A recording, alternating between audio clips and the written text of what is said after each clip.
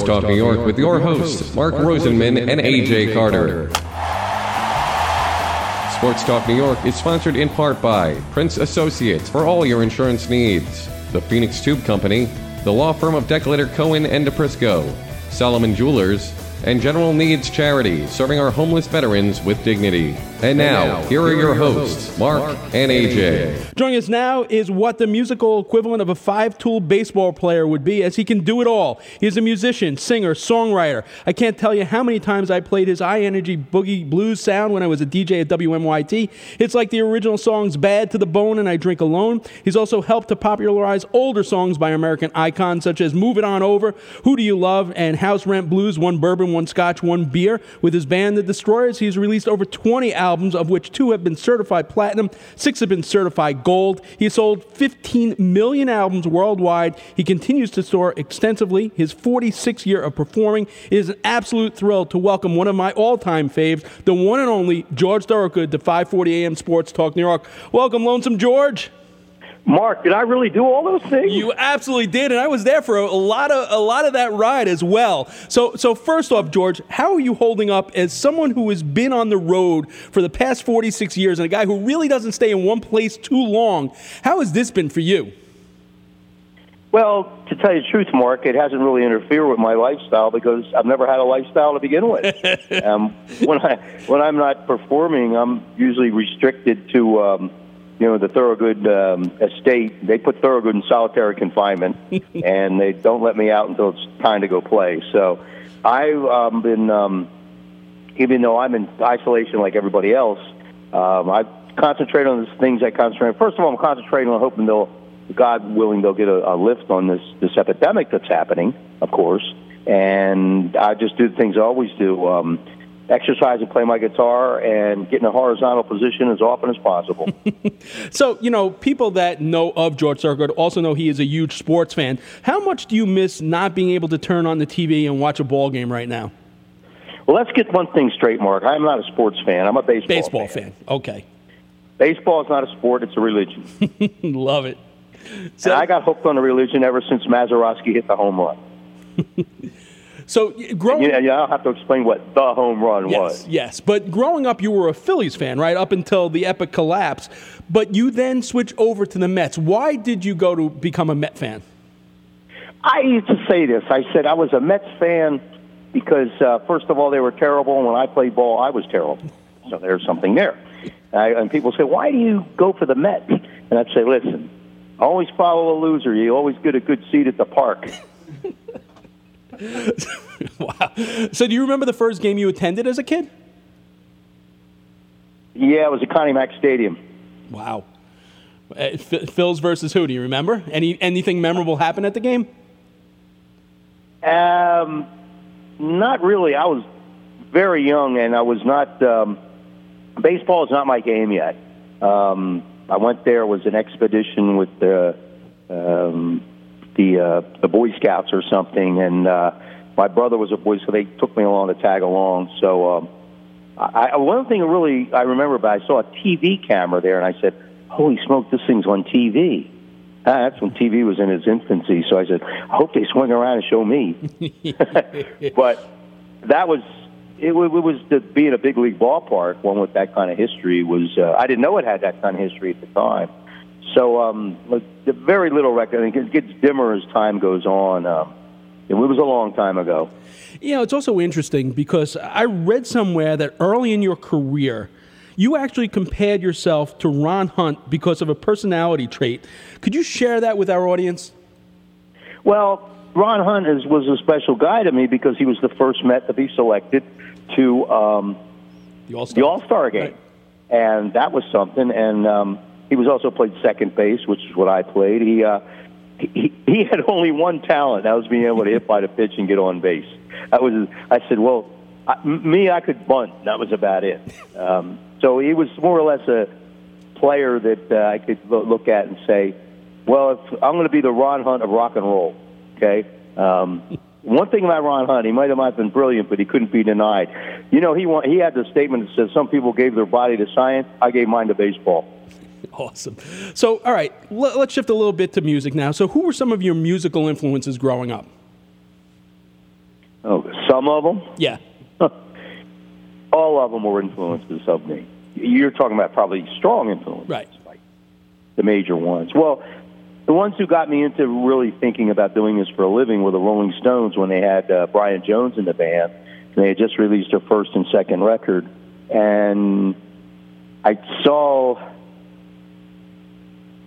this guy on TV with these maracas, with these big lips and tight pants, dancing around singing, "I Can't Get No Satisfaction." And I said, hey, he doesn't have to hit a curveball. He doesn't have to make a double play. That looks like something to do for a living. Wow. So, baseball fans are collectors by nature. I know that early on in your career, and at least through your 40th anniversary tour, you had artists that you've worked with all sign a guitar. So the question is, do you still have that guitar, and which are the signatures that mean the most to you? Of course still have the guitar. Only they're all signed by artists that I've worked with over the years, starting in 1973. Wow. There's only one baseball player who ever signed it. Take a guess who it is. I'm going the musical way, and I'm going to say maybe Bernie Williams. That's a good one. If I run into him, I might know. The one who signed it, you're going to believe this, well, the one and only Bill Lee. Wow, Spaceman. Not a bad one to have. Not a bad one to have at all. Yeah, that's right. He's tuned into both worlds. Matter of fact, he's tuned into all worlds. All worlds, for sure. He's been a guest on our show as well, and he's, but Bernie Williams would have been my guest, but that's all right. So, Spaceman Bill Lee. That's Bernie Williams can play the guitar, let me tell you. What a life that guy has. I mean, here's a guy who played with the New York Yankees in the summer and played with the Boston Philharmonic in the winter, and he's better looking than Harry Belafonte. I said, boy, this guy has got the life. So what's the one signature on that guitar that you just look at and go, I can't believe that my career has allowed me to get this signature on this guitar? All of them. Very cool. All right, so what influence did legendary blues guitarist Robert Lockwood have on the course of your career? I'm sorry, what was that, Mark? What influence did the legendary blues guitarist Robert Lockwood have on the course of your career? How did he change? Well, Robert Lockwood, the influence he had on me is his great encouragement that he gave me when I met him. I hung out with him for about 2 weeks in Boston when I was drifting around and trying to get my thing together. I was working as a solo act. And occasionally he would let me sit in on his breaks when he played at this club. And, after a while we struck up a friendship, a brief one, but his encouragement was more than anything that really helped me out. He said something very kind to me and said, every time I hear you play that guitar, that slide guitar, it reminds me of Robert. And he wasn't talking about Robert Young or Robert Redford. I know which Robert he was talking about. Now, that was quite a compliment coming from Robert Lockwood. He didn't hand out compliments often. And he was another one that was encouraged me to pick up an electric guitar and, get a bass player and a drummer because he knew there's only so far you can take it playing alone. So if anything he gave me, it was that. If you just tuned in, we're speaking with George Thorogood. So basically, keeping with the baseball theme, you're basically the Rookie of the Year, as your first record back in '77, George Thorogood and the Destroyers, goes gold in the U.S. What did that instant success mean to you as an artist? Well, the first one that went gold was the second one in 1978. Now, I'm so glad you brought that up, Mark, because no one has ever asked me that question before. It took a sports show to ask me that question, and if you got a half a minute, I'll explain.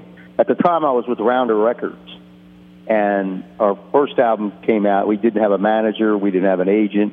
We didn't even have an accountant. We had nothing. It was just the three of us. There's very small independent label, Rounder, which is a bluegrass, old-timey label, not a rock label or a blues label.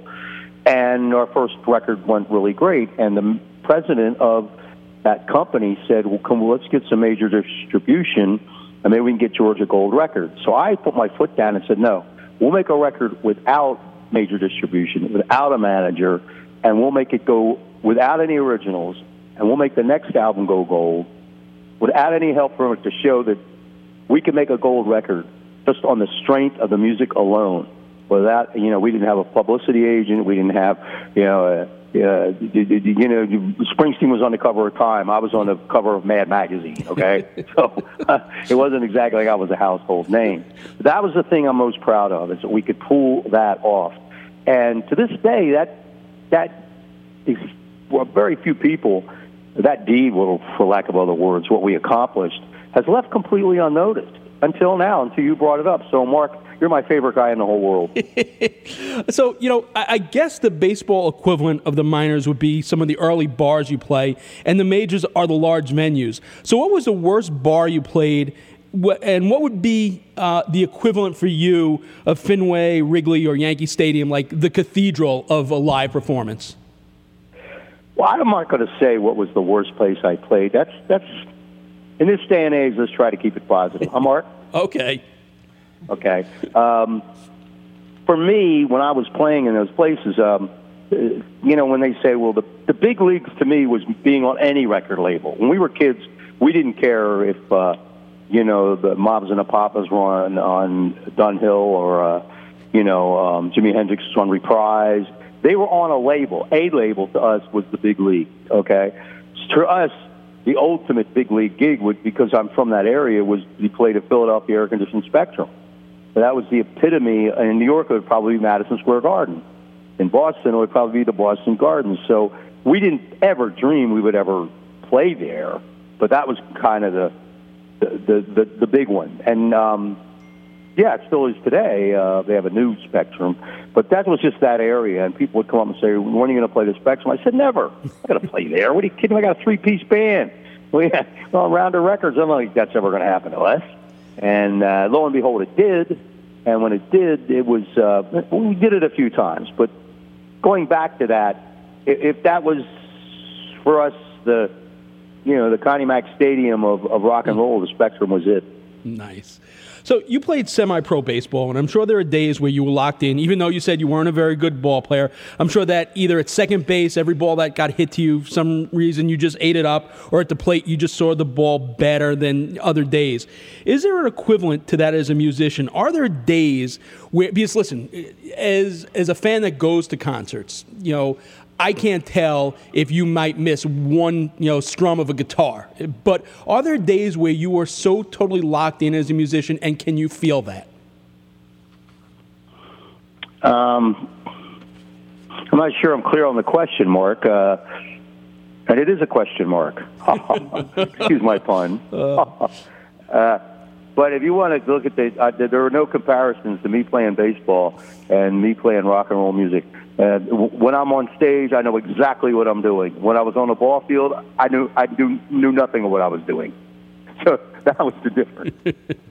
So one of your big hits, the song "I Drink Alone," and I love the backstory of the songs. Like Foreigner's "Double Vision" actually was inspired by Ranger announcer Bill Chadwick repeating the phrase after during a Ranger game when John Davidson got hit with a puck in the face, and the band happened to be watching that game. So tell me how Lee Marvin inspired "I Drink Alone."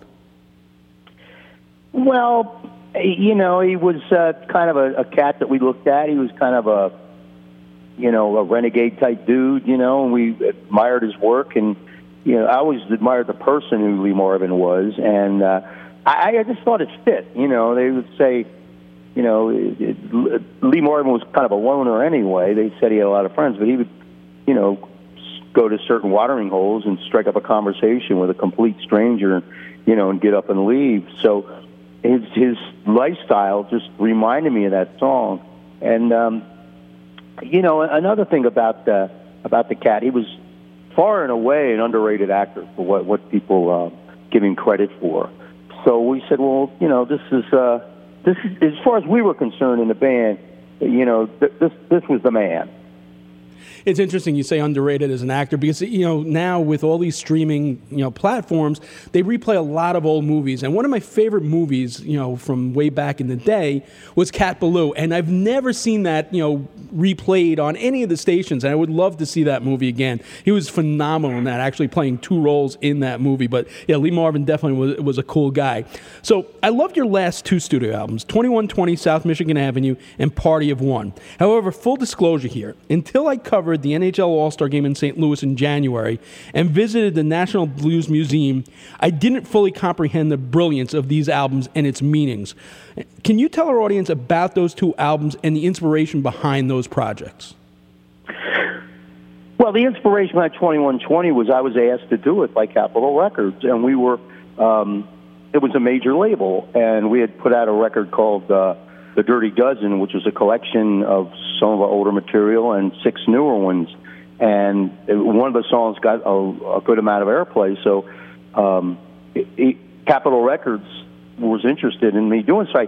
I couldn't very well turn them down. It's a major label, like you say, major leagues. Well, Capitol Records to me is like the Los Angeles Dodgers of music. So of course I said yes. And they said, "What you want to do?" They said, "Well, we want you to do it like a tribute to Chess Records and then the blues and all that." And I said, "The Rolling Stones have already done that. Clapton's done it. Everybody's done it." And they said, "Well, we want you to do it." And I said, "Oh my God. You're going to get, I can't even play the blues. I know Bo Diddley and Johnny B. Good, and that's about it." Okay? But they talked me into it. I said, "Okay, let's get in there, Tom Hainbridge, and do the best job we can." Now, the second album, Party of One, that was well overdue. We were supposed to do that with Rounder, like as far back as the late 70s, early 80s. We just never got around to it.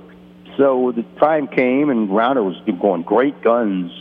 They're a major player in the business now. And I said, "Are you still interested in this?" And they said, "Yes, we are." I said, "Well, would you be interested in me still doing that?" And they said, "Yes, we would." So then it came about. So you asked about those two records, but let me get back to Lee Marvin for a minute. You know, he wasn't the original guy they wanted to play the part of Kid Shalene. Did you know that? No, I didn't. The person that they wanted to meet first was Kirk Douglas. Wow. And Kirk Douglas turned it down, and Lee Marvin got the part, and he won the Academy Award Best Actor. Now, if you want to see Lee Marvin's best work, now write this down. Write down Twilight Zone in an episode called Steel, S-T-E-E-L, Steel. And the rap that Rod Serling gives at the end of the show, like he always does, is the best Twilight Zone rap you've ever heard. And you should listen to it and play it, because that rap Rod Serling wrote really applies to today with the epidemic that's sweeping the world. It has something to do with the character of human beings in general that will always last. And that you've got to see it. Have you ever seen that episode? No. And now, as soon as I get home tonight, it's on the Fire Stick, and I'm looking for it for sure. It's called Steel. Okay. And remember the rap at the end that Rod Serling lays on you. And if ever there was a time that the world needed it, it's now. I would definitely check that out tonight. All right, so, I can only imagine, again, in sports terms, what this must have been like. This would have been like, for me... I'm sorry, can you speak up a little? I can only imagine what this moment for you must have been like. For me, it would probably be stepping on the ice with Gordie Howe and playing a shift. Tell me what it's like to go out on stage and play with John Lee Hooker and play Boogie Chillin'. I can't even fathom that. Neither can I. So what's going through your mind while that's happening? Yeah, I just would look at the guitar and forget how to play the guitar, and I'd put the guitar down and go wander off and sit in the corner and just watch and say, first of all, John Lee Hooker don't need anybody to play Boogie Chillin'. When he recorded the thing alone back in '48, which I consider the very first rock and roll song ever, because it's right on the cusp between blues and the day of rock and roll. Now, he says in the song, it's in him and it's got to come out. Now, he could have been very well talking about Elvis Presley, it was in Elvis and it had to come out. And that's what Hooker was saying. And the song is not blues. Boogie is just a different word for rock and roll.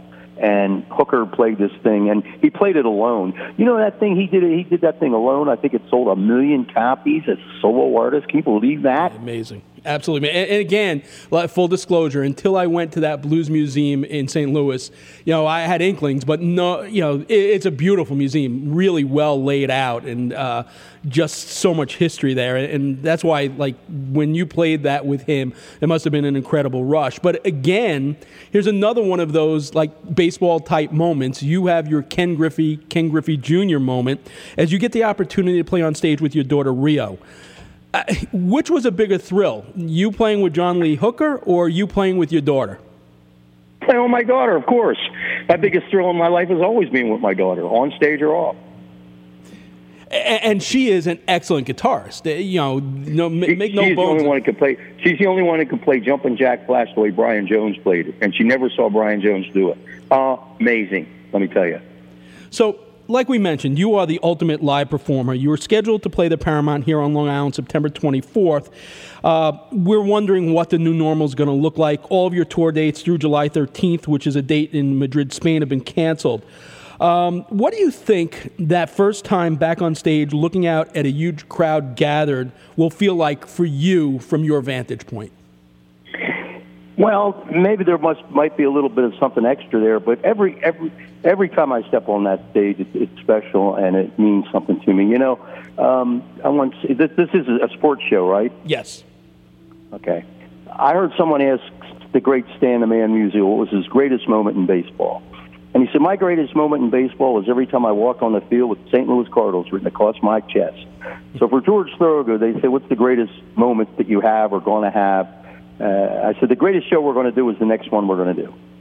What was the best show you ever did? The one we did last night. Okay. Now, what is your biggest thrill? My biggest thrill is walking on the stage every night in front of that audience, regardless of the situation.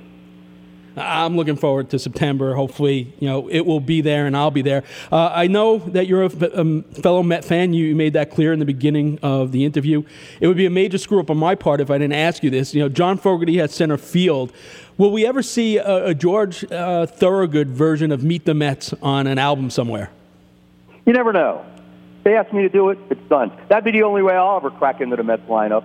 All right, so now you're also doing something pretty cool, raising money for the COVID-19 fund at Sweet Relief by donating 100% of proceeds from the sale of your Bad to the Bone bandanas to the COVID-19 fund at Sweet Relief. Tell us what that looks like and where people can get that. Well, it looks like one of those masks that you're required to wear today with the epidemic that's going on. They're like surgical masks, but it's made from a Bad to the Bone scarf. And it goes to Sweet Relief, which, of course, I endorsed immediately. And supposedly it goes to, musicians out of work, which are many. Matter of fact, I think we should donate it to all the people who are out of work, not just limited to musicians. It's very cool looking too. It comes in pink for women and black. Well, it could come in pink for men. I shouldn't have said that. That was not cool. It comes in two colors, black and pink. So whichever you want to wear, you can wear. George, thanks so much for your time tonight. More importantly, thanks for so many years of great music, some great concert memories, including an absolute epic show that I went to February 20th, 1982, with the Mighty J. Geils Band and you as well, which was just madness. It was a great, great concert. Really appreciate it. Look forward to hearing some new stuff. Look forward to hopefully seeing you here on Long Island in September. Well, Mark, before I go, I want to say I live a cherished life. I'm the only person in the world that got a phone call from two people on the same day. I got one from Peter Wolf, the man with the plan, the geeter with the heater, the boss with the hot sauce, and a phone call from the legendary Fred Lynn. Wow. On the same day, my friend. Wow. Doesn't get much better than that. Rookie of the Year and Peter Wolf Lights Out and, all the great J. Geils Band stuff. Wow. Unbelievable. And if I'm not mistaken, I'm going out on a limb. Was he married to Faye Dunaway? You'll have to talk to Wolf about that. That's none of my business. All right, George. Thanks so much. Stay strong, stay healthy, and stay safe, all right? Rock and roll never sleeps. It just passes out. You got it. The man who's bad to the bone, George Thorogood.